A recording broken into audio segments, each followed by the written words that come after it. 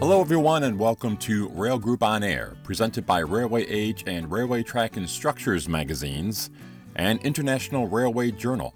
I'm your host, Bill Wilson, and I am the editor-in-chief of RTNS Magazine, and welcome to another podcast. This is Rail Group On Air.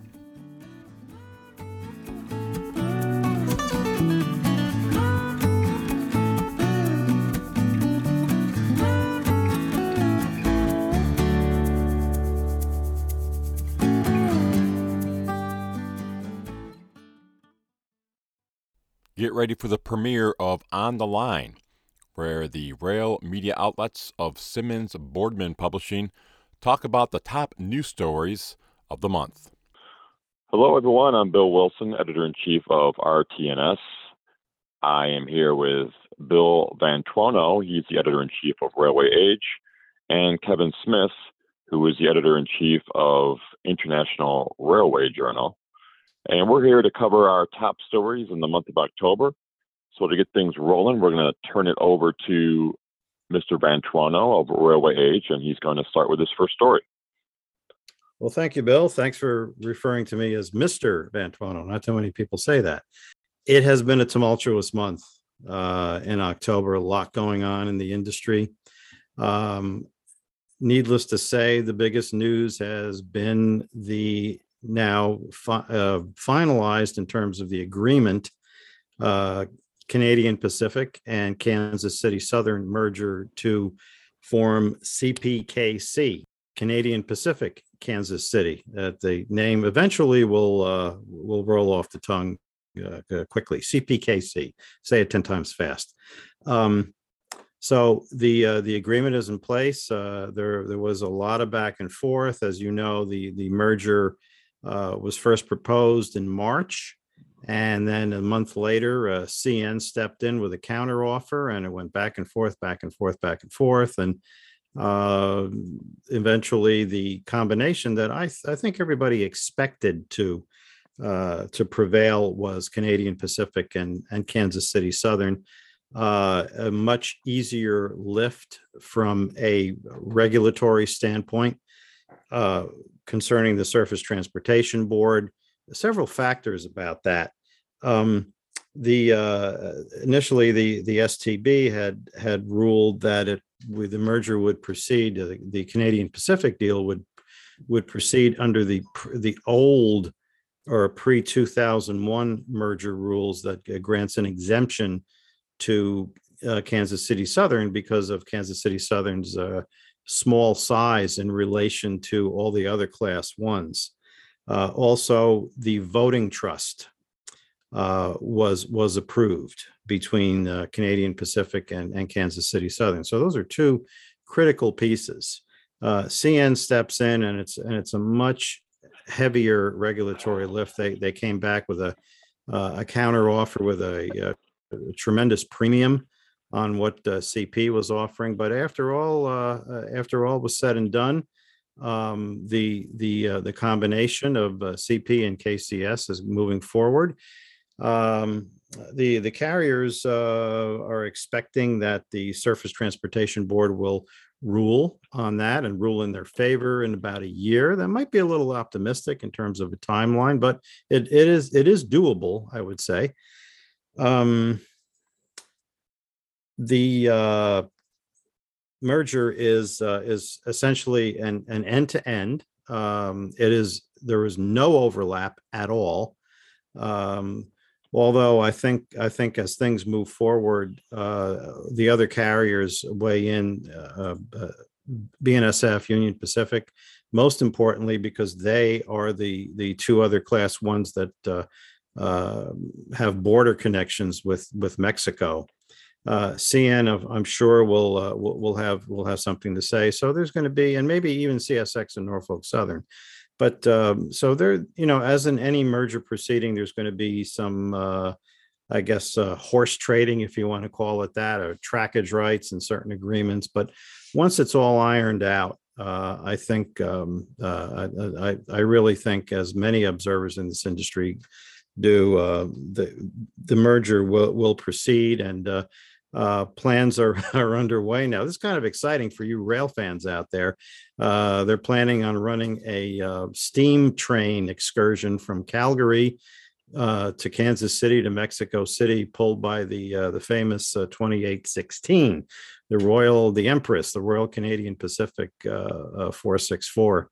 And a business train as a commemorative thing. So we're looking forward to that. The other piece of news really of significance is this very volatile freight car market and the shippers, what shippers are doing, and they're doing a lot of complaining to the STB. They see that the STB has what I would call an activist chairman, Marty Oberman, who's been speaking in a lot of public forums about service quality, getting into things like rates, and we're dealing with a thoroughly disrupted supply chain. Okay, not caused by the railroads. The railroads are just trying to deal with it. A lot of it has to do with intermodal. Okay, all the containers that are coming from overseas, mainly from the Asia, from Asia, from China specifically. We've reported on massive amounts of container ships just sitting out there in the water off the ports, like in Los Angeles and Long Beach. They can't be unloaded because there aren't enough people to do the unloading. And the railroads can't move the containers if there aren't enough people to get them off the ships and get them onto the rail cars, or get them onto trucks where they're drayed inland to a transload facility where not only it's not a simple matter of loading a container on a rail car, because these are international sized containers. They're smaller. So the cargo has to be transloaded from the international or ISO sized container to a domestic container in many cases. Now, even though the rail cars will handle the international sized containers, since the final destination is handled by a domestic truck, okay, it's got to be in a domestically sized container that's going to fit on a domestic truck chassis. So again, it's really not. The railroads are doing their best to try to mitigate some of the delays, but there's only so much they can do. So as a result, the intermodal traffic in the first through this year has been slipping, and it's usually growing. It's not. It's been either flat or down slightly. So just looking at rail car orders in particular, we follow what the Cowan and Company puts out, and that's of course that company. One of the managing directors, Jason Seidel, is our Wall Street contributing editor, and they do quarterly. They do a survey of shippers, rail shippers, and they ask them about car orders, or freight car orders, and which is a good gauge of the market. And they also ask them about what they expect in terms of pricing or rates. So just a few points here. In the most recent survey, which was for the third quarter of this year, 48% of all shippers surveyed said they will or may order rail cars in the next 12 months. That's in line with the second quarter survey from Cowan. 52%, of course, 48 and 52 is 100, at least last time I checked it was, said they do not plan to order rail cars, compared to 53%, slight change. So Seidel and Company say the largely unchanged results suggest that demand remains strong, but that the steel premium may still be keeping some buyers on the sideline. This should continue to give momentum to lease rates on existing fleets. So the price of steel has been climbing, and that, of course, affects railcar production. The price of rail cars, not only for the leasing companies like the CITs and the GATXs to purchase those cars, but then the rates that the lease rates, because as you know, about 70% or thereabouts of the North American rail interchange fleet is not owned by the railroads. It is in the hands of the shippers, either directly own or lease those cars. The railroads got out of the car owning business years ago, and a shrinking percentage of the North American rail car fleet is owned by the carriers themselves. So within those 48% who are contemplating orders in the next 12 months, 60% said yes, they do plan to place orders. And that's a significant jump from 48% in the prior quarter. 40% said maybe, compared with 52% in the second quarter.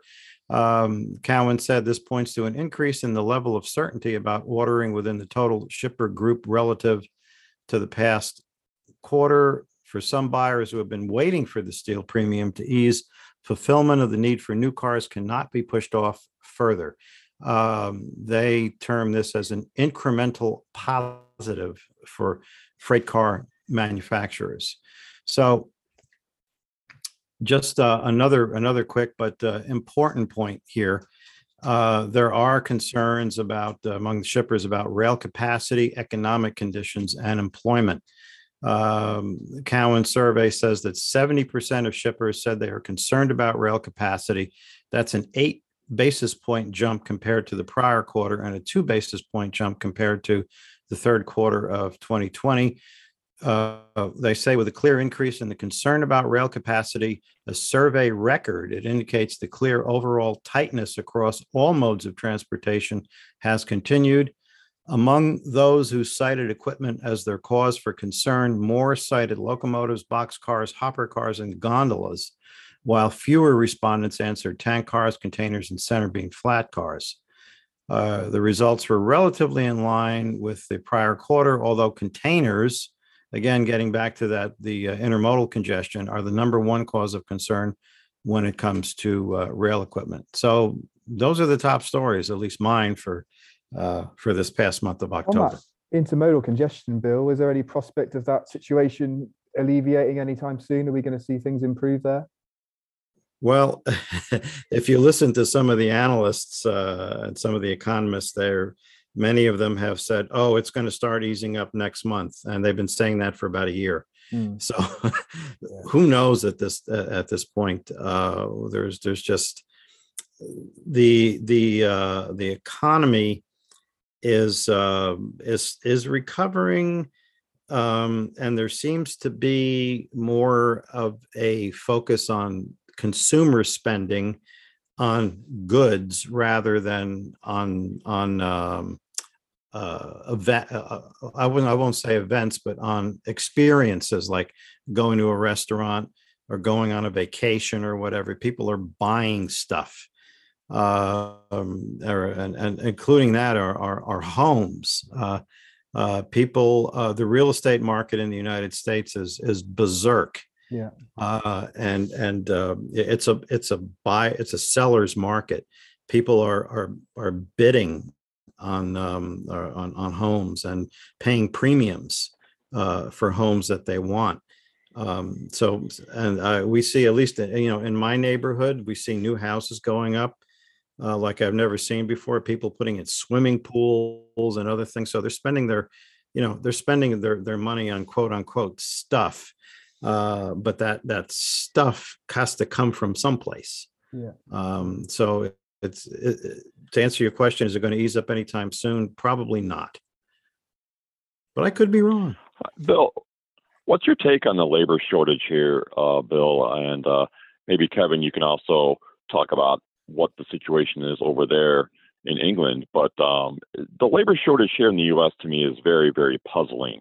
I'm just kind of throwing it back to they don't have enough people in the shipyards or in those areas to work with all the traffic, the cargo traffic. What's your take on that? Why are we seeing this huge labor shortage when we have all these people who are available for work?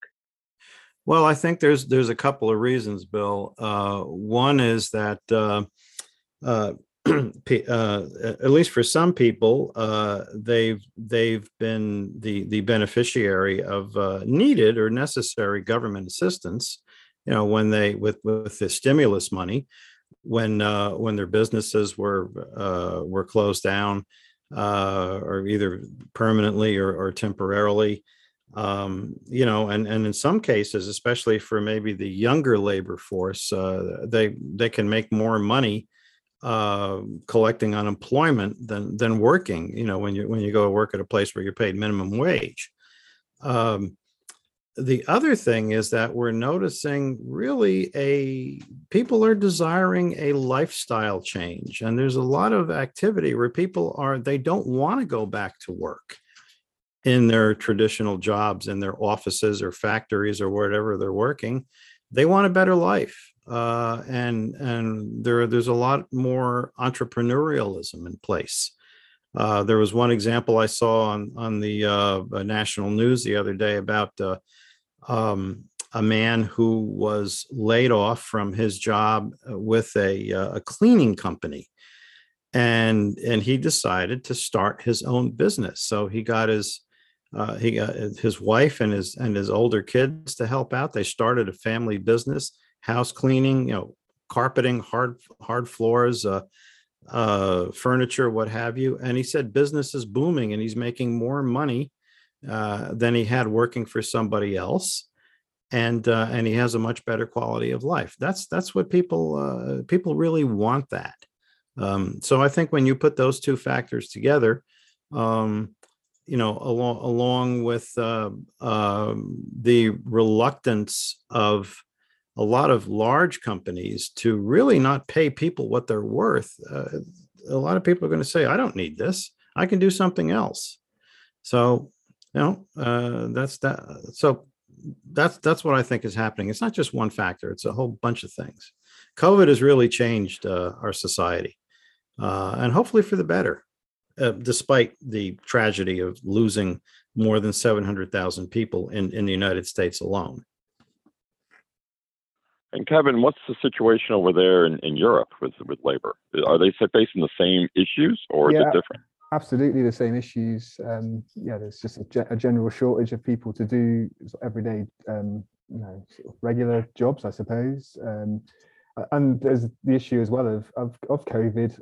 Also, people, there's a track and trace system in this country, certainly, and people are, getting hit by that and then informed not to work, which is forcing some businesses to close. And this economic crisis is quite different to ones before, because it's not, people have been sat at home for a long time and they've got a lot of disposable income, and now the economy is opened up again and there's this huge pent-up demand, and people are trying to sort of spend that money. Just going back to what Bill was talking about previously, and it's translating into huge demand and problems in supply chain, like Bill was talking about, which is evident in Europe as well. I mean, there was, in the height of the crisis, I think that the expectation was that the economy would slow with it, but where people were at home trying to buy stuff, there was huge pent-up demand for things. And in a way, the rail sector supported that process in the early weeks and months of the pandemic by providing a lot of the equipment that people were demanding in Europe quickly from China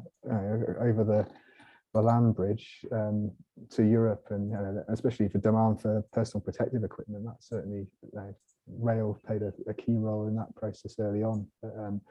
But you do see the labour shortage here, impacting rail services in terms of number of staff available on trains, leading to cancellations. But in Europe, passenger operations generally are still below what they were, sort of pre-pandemic. The timetables aren't fully restored. The demand isn't fully restored. It's probably around sort of 70 to 80%, which is certainly better than where it was 6 months ago, middle of last winter, when we were facing lockdowns. But the economic impact of that is going to drag on for a long time. Bill, going back to the merger with Canadian Pacific and Kansas City Southern, Canadian National have any chance at becoming a partner with Kansas City Southern? Was there any chance? I think it was, yeah, there was, but it was very small, considering what CN was up against.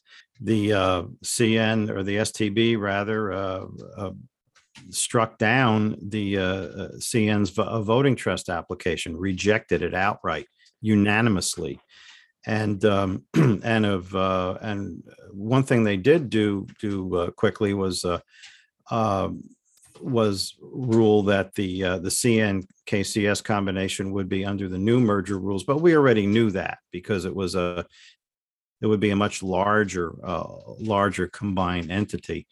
So I think, given the heavy regulatory lift and everything CN was up against, the chances were very, very slim. And I think a lot of people knew that, probably maybe within CN itself. That said, I think CN probably had no choice really but to make a counter offer. That's how railroad mergers go. If you go back in history, all the way back to the start of the mega merger era, which is really from about 1970 onward. There are various combinations that didn't come through, that were struck down.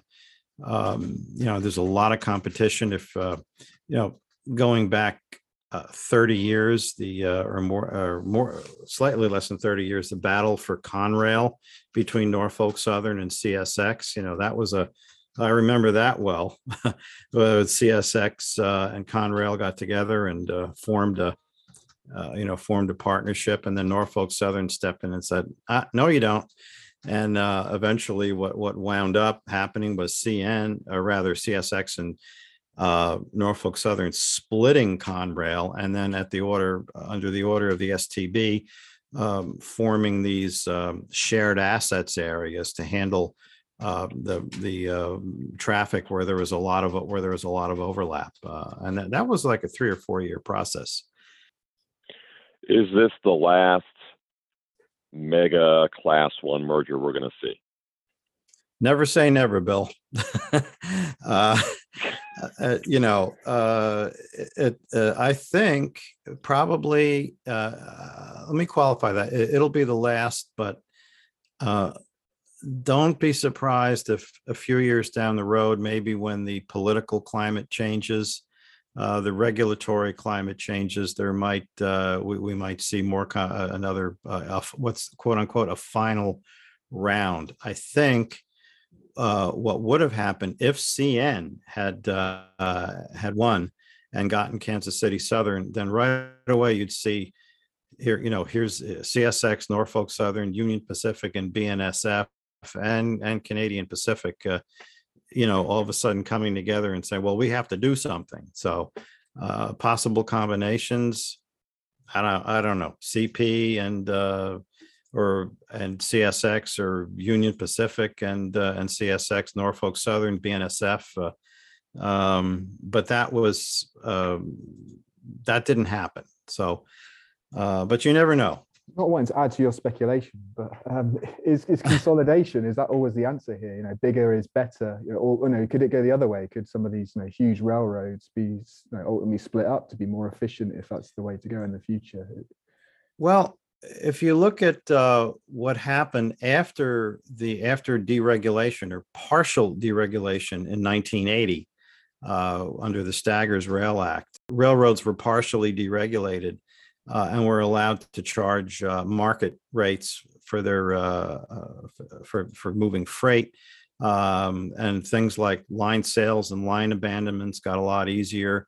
There were these huge numbers of spinoffs, which generated this very healthy, very successful short line and regional railroad industry, where we've got 550 some Class 2 and Class 3 carriers.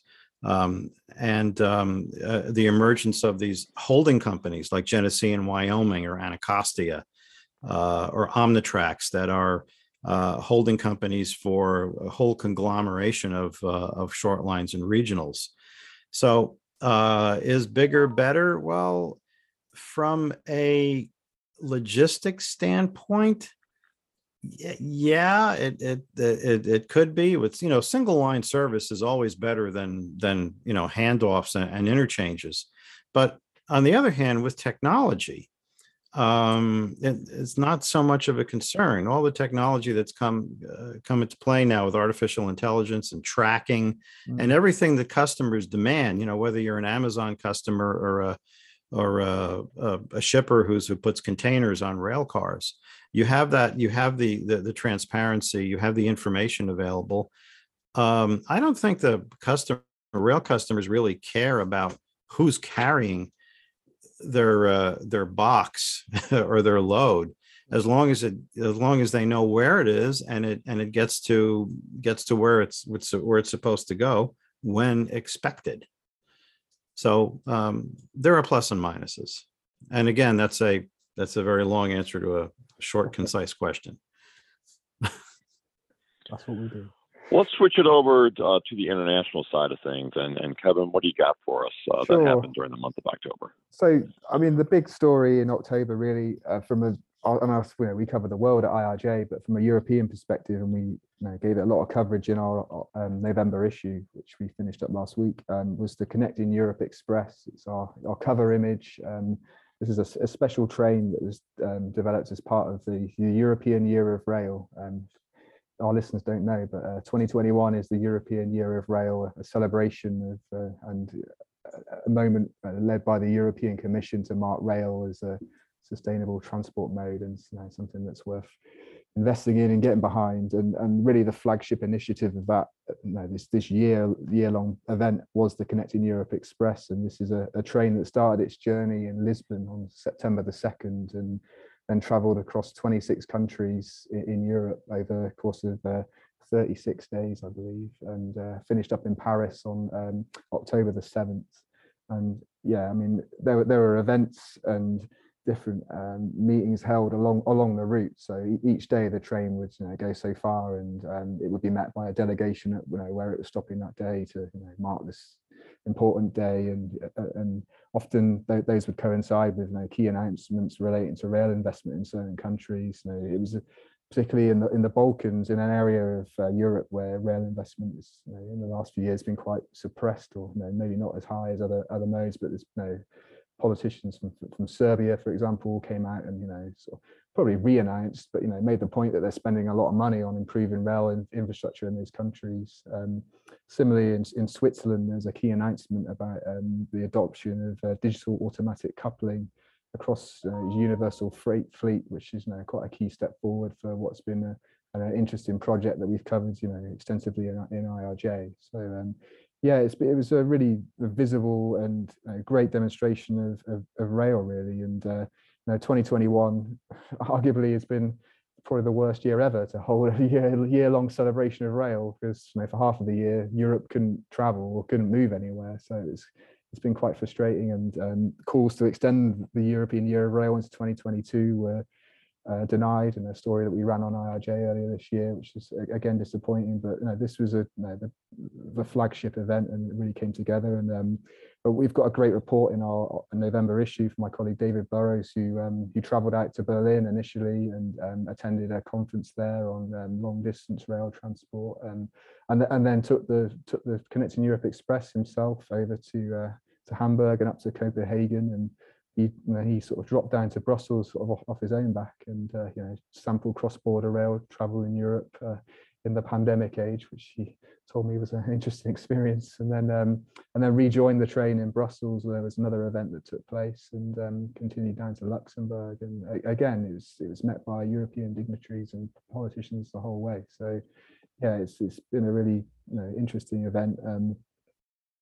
Also as well, I mean, this train, as well as being a great advert and the greatest symbol of rail throughout the year, has also highlighted many of the flaws. And I think to the credit of the European Commission and people involved in this process, they've been quite keen to point out the difficulties of rail transport and the necessary improvements in Europe to achieve a lot of the improvements that are included in smart, sustainable transport strategy, which was released last December, which outlines targets to increase like double high-speed rail traffic by 2030, and similar targets for freight. 30% of all freight transport should be by rail by 2030. But that's they're ambitious targets, and they're difficult to achieve when there's different signaling systems between different countries, or you've got to change locomotive, or different vehicles aren't authorized to operate on certain areas of track. And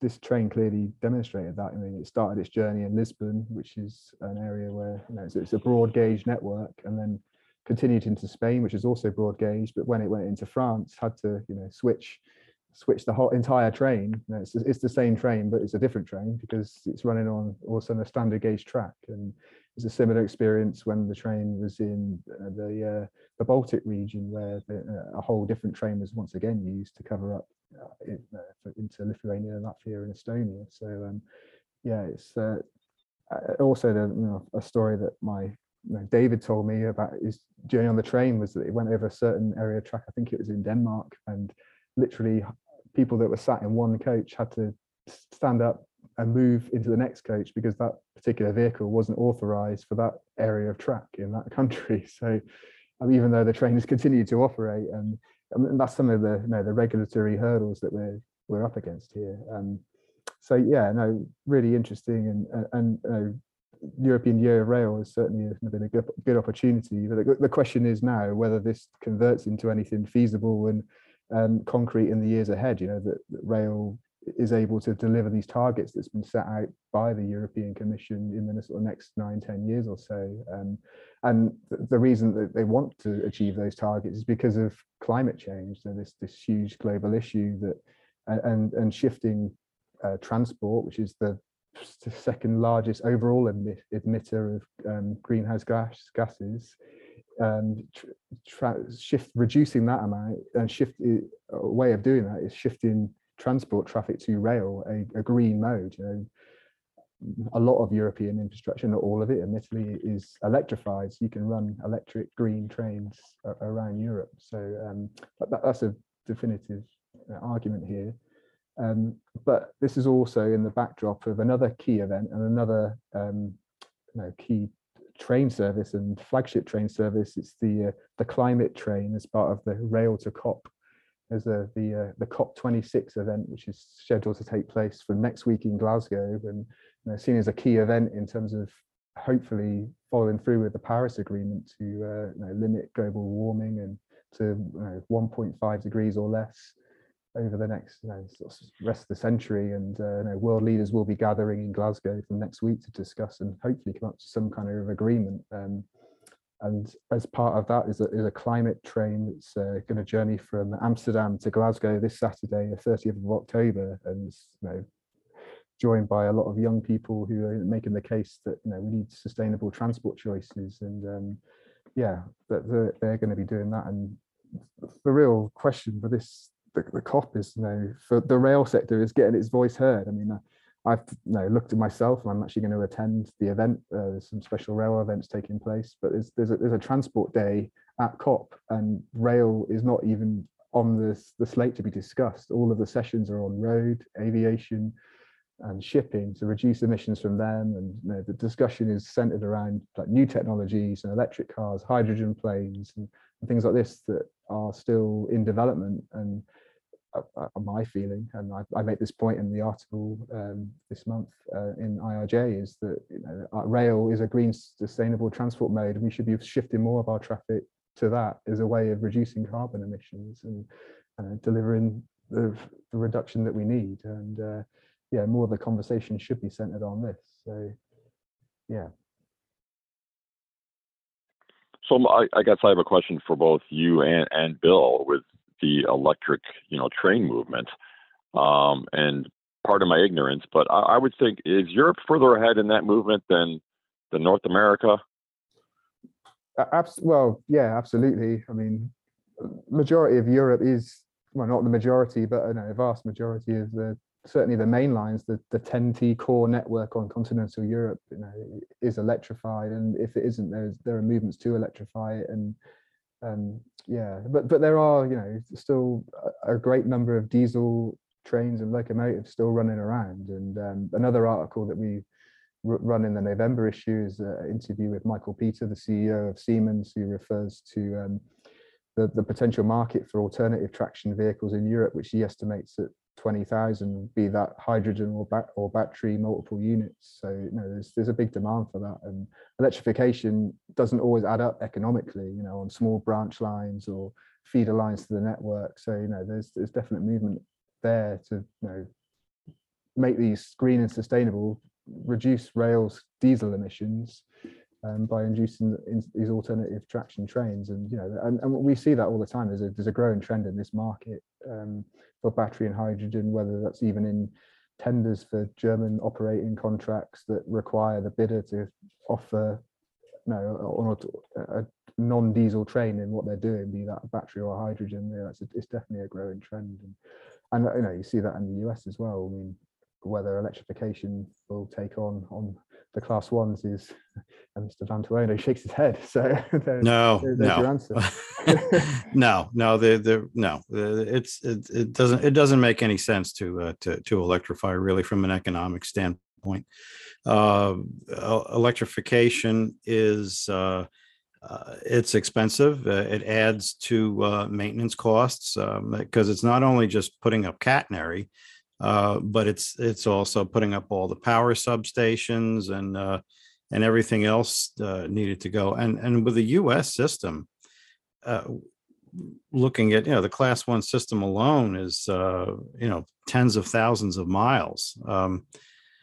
There had been some investigation a number of years ago by BNSF, actually, which has always been sort of ahead of the curve with technology, with thinking differently.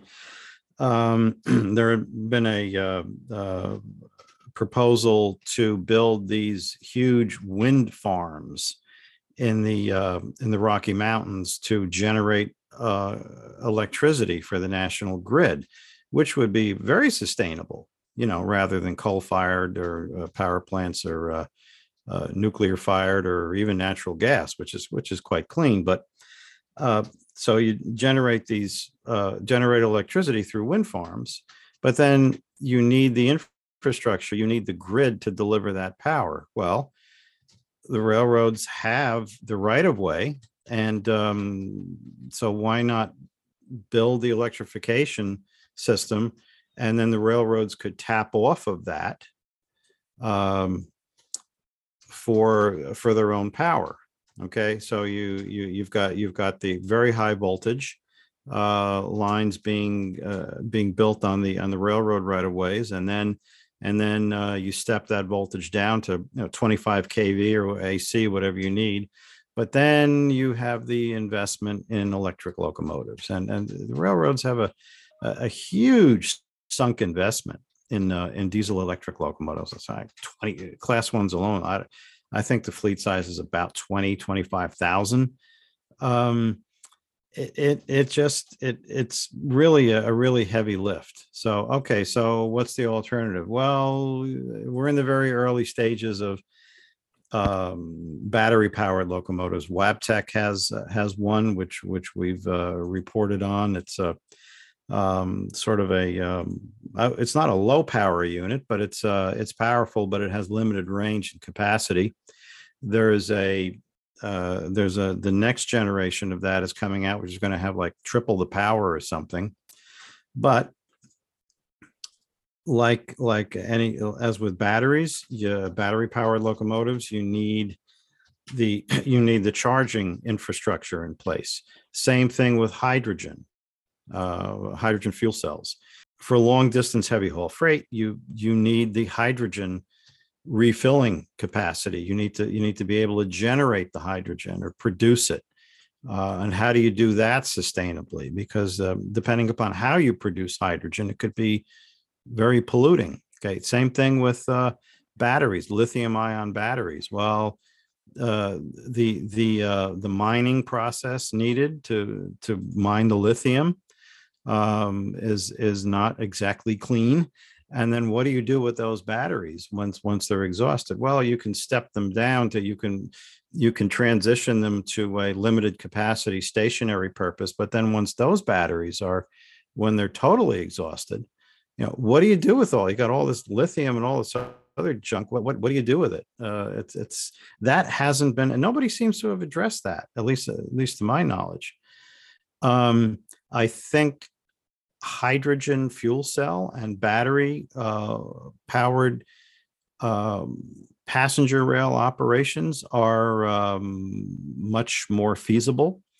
I would love to see Alstom's Karadia Island tested, brought over to here. It's been very successful in Europe.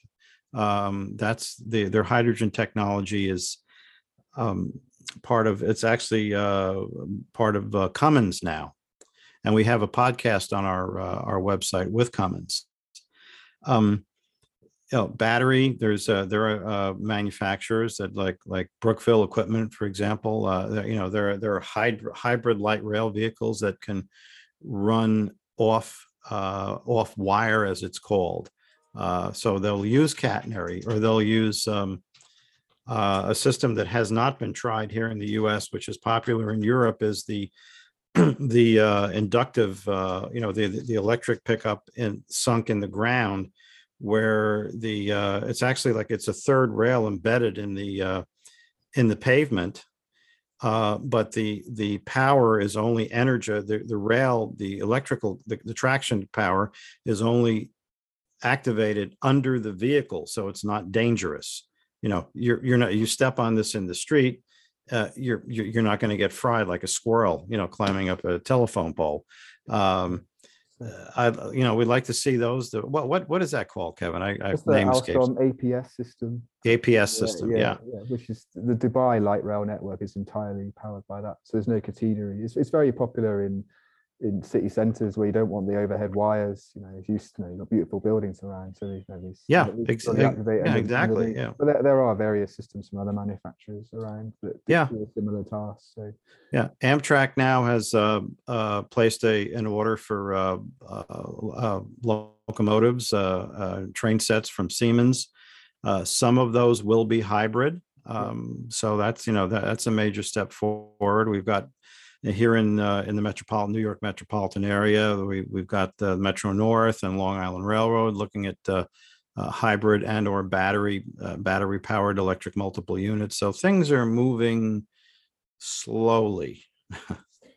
It's a definite trend in the industry. I mean, certainly from the European perspective, there's real momentum behind this. But for us, mainline electrification is, at least from a European perspective, and you see it in big markets like Russia and in China, entirely high-speed lines electrified. I mean, that's the most effective and efficient way to reduce your carbon output to zero, as long as the power is sourced from a green source. And there's also a lot of movement towards that in railroads and railways, sourcing their electricity from green sources, so getting it from the wind power, like you were referring to before, Bill, and solar. Exactly. Mm-hmm. So, I mean, in the US, if you don't think electrification is an option, do you need like a PTC scale sort of federal legislation that you must do you'd have the railroads in order for the railroads to electrify, the government would have to come along and say, you will do this. Just like have it like PTC, have it rammed down their throats. But and the railroads spent the Class 1 railroads spent years tearing up a lot of wire.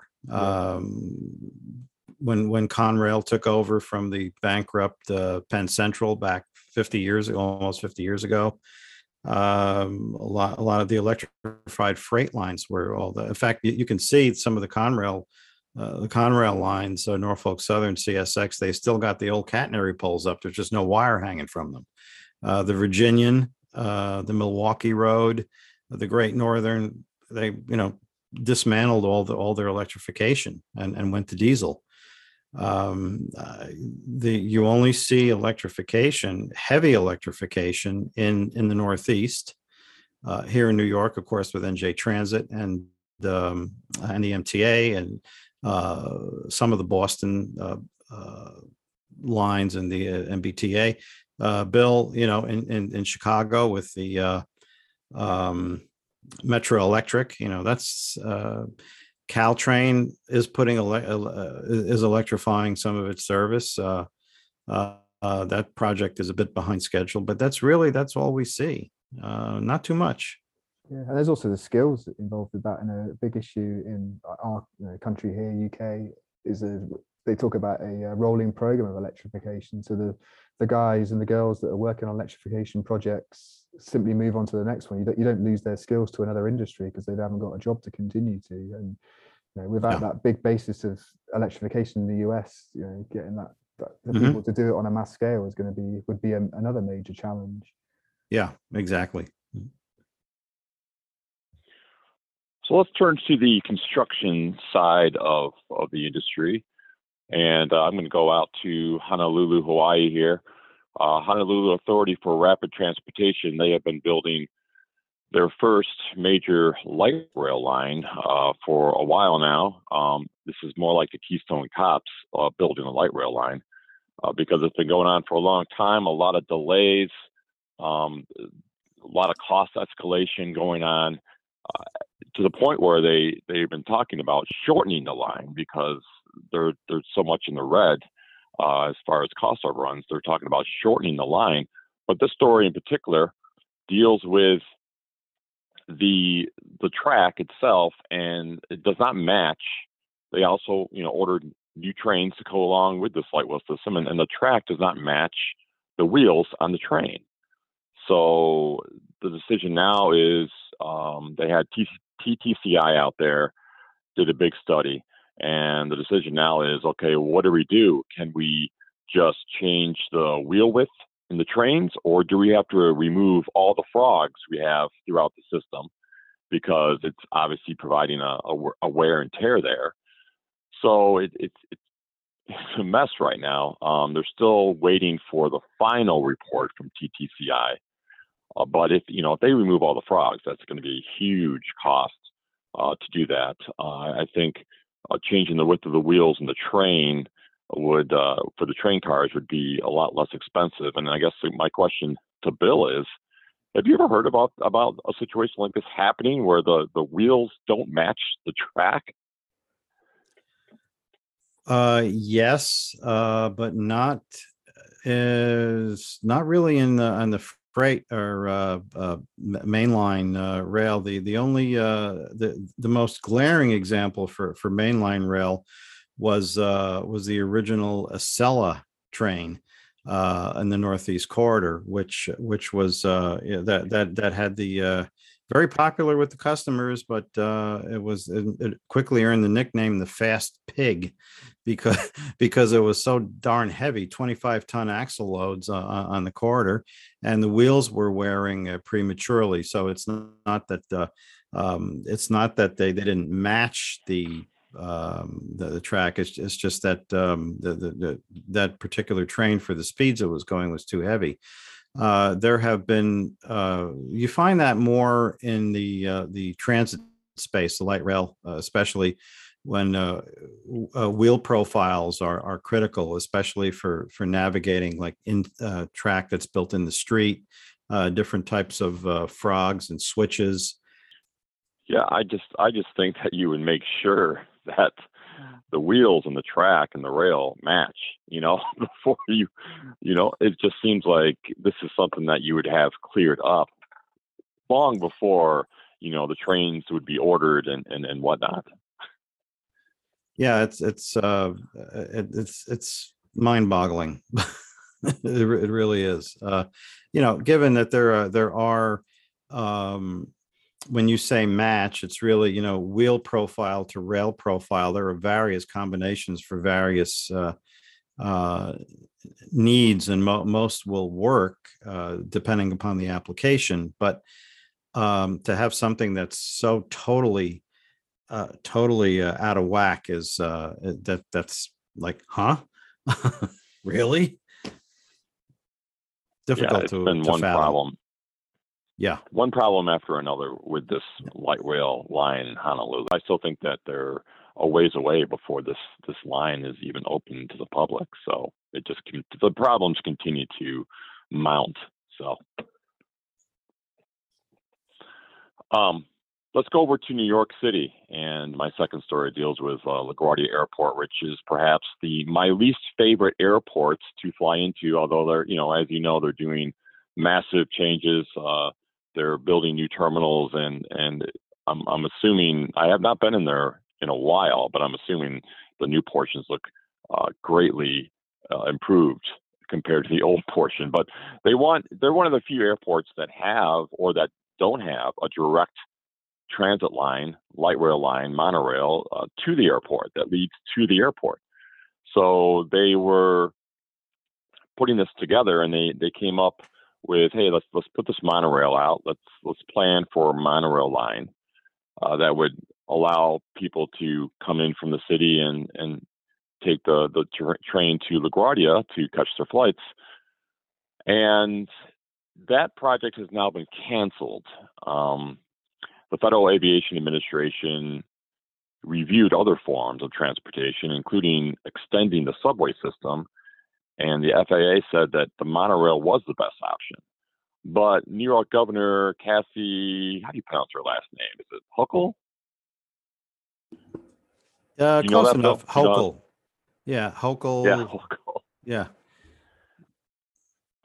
And then Representative Alexandra Ocasio-Cortez, they're both against the monorail. There's an environmental group that has filed a lawsuit against a $2 billion project. It's a 1.5 mile project as well. Even though the FAA approved, it gave it environmental approval back in July. So now it's kind of doing a do-over, kind of a start-over phase. And the Port Authority of New York and New Jersey are going back, and they're going to take a closer look at these options. So what was thought to be a solution now is on hold because they're not sure that the monorail is the best way to serve passengers that want to go to the airport. Personally, I would think the extension of a subway system would be the next best option, but that could be very, very expensive. And talk about, environmental lawsuits and politicians standing up and saying, "Hey, this is ruining my neighborhood." I can see, the extension of the subway system to be a problem. So that's what I have. I don't know if you guys have any other questions regarding the construction side of things, but it appears that there could be a long road before we get a transit line that leads directly to LaGuardia Airport. Is there any sign of what the resolution might be to that situation, Bill? Oh boy, it's I'll paraphrase an old blues and jazz tune. Welcome to New York. It's a city full of fun. I don't care what is proposed. Somebody's going to be against it. And it's just going to take, nobody can sit down and say, okay, let's reach consensus here, because everybody has their own agenda. And we see the same things in Toronto, for example, with the replacing the Scarborough Rapid Transit, which is now finally, after years of haggling and political interference, has been determined it will be an extension of they'll replace the Scarborough which is a automated above ground rapid transit line. They will replace it with an extension of the existing TTC subway, most likely underground. So if the Canadians can't get it right the first time, and in Ontario they're damn good at transit. All you have to do is look at all the projects going on there. Do you really expect New York City to make a decision quickly? I don't think so. I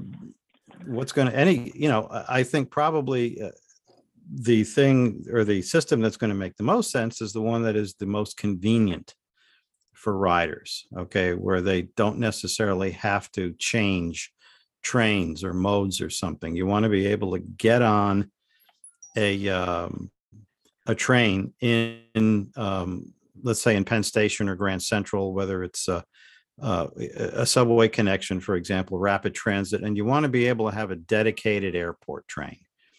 JFK has something like that. There is a very convenient cross-platform connection from the Long Island Railroad at Jamaica to the JFK air train. That works very well. So why not something like that for LaGuardia, where you have a connection to either a direct line coming from one of the subways, okay, or you have an easy cross-platform change with the Long Island Railroad. But that makes too much sense. It seems like the only people that do this are the cab drivers. You know, that's the default option when you arrive, even at JFK. I mean, yes, the size of New York, you know, the caliber of city it is, it should be a dedicated, fast link to the center of the city. You know, and this modern day planning, you should be talking about getting traffic off the roads and getting people onto mass transit and moving around quickly. And the current situation there is pretty. Yeah, I know somebody who is traveling abroad and has to go from New Jersey to JFK because the flight from JFK abroad is the most convenient. And this person asked me, well, how do I get to JFK from here by train? I said, well, you've got to take 3 trains: New Jersey Transit, Long Island Railroad, and JFK Air Train. And this person said, not doing that. I'm going to take a limousine. There you go. Well, Andrew Cuomo, the former governor of New York, this was his project. This was his baby. So then, he steps down. You have this new governor that steps in, and she's like, well, I have my own agenda, and, just steps in and puts a wrench in the whole operation. If Andrew Cuomo didn't, be a bad boy here, maybe we could have had this thing already started as far as construction goes. But here we are, kind of back at square one. And I really do think that they're going to come back and they're going to say, you know what, an above ground light rail line or monorail is really the best choice for this. I mean, when you're talking about an extension of the subway system, that's going to be an enormous cost. Anytime you're talking about, building underground, it's always going to be extremely expensive. It's going to start off with one price point, and that price point is going to go up because they're going to come across with all kinds of issues. The tunnel boring machine is in itself comes with a million different issues that can come up. So I just think that they're going to come back around and say, you know what, let's still go with the monorail. Now, how far out that's going to be, as Bill said, who knows? It could be another 5 years before they finally work it all out. So. Or like the Second Avenue subway, it could be 50 years. And to Andrew Cuomo's credit, love him or hate him, he knew how to push projects through, and he got that Second Avenue subway first leg done. But at an astonishing cost. There's no doubt about it. For the length of that route, for the cost it was crazy. Mm-hmm. The cost of doing projects in New York in general is just it's mad, and things like that need to be addressed. The whole, the cost of everything is always at the center point, and they're always talking about expediting these projects, and the taxpayers are always crying, why is it so expensive and why are the prices going up? And, you start a project that's 3 or 4 years long, that takes 3 or 4 years to build, and prices change, during that 3 to 4 year time span. And usually they go up, when you're talking about material prices and all that kind of stuff. So, trying to get a cap on pricing, boy, that would be something if we could do that.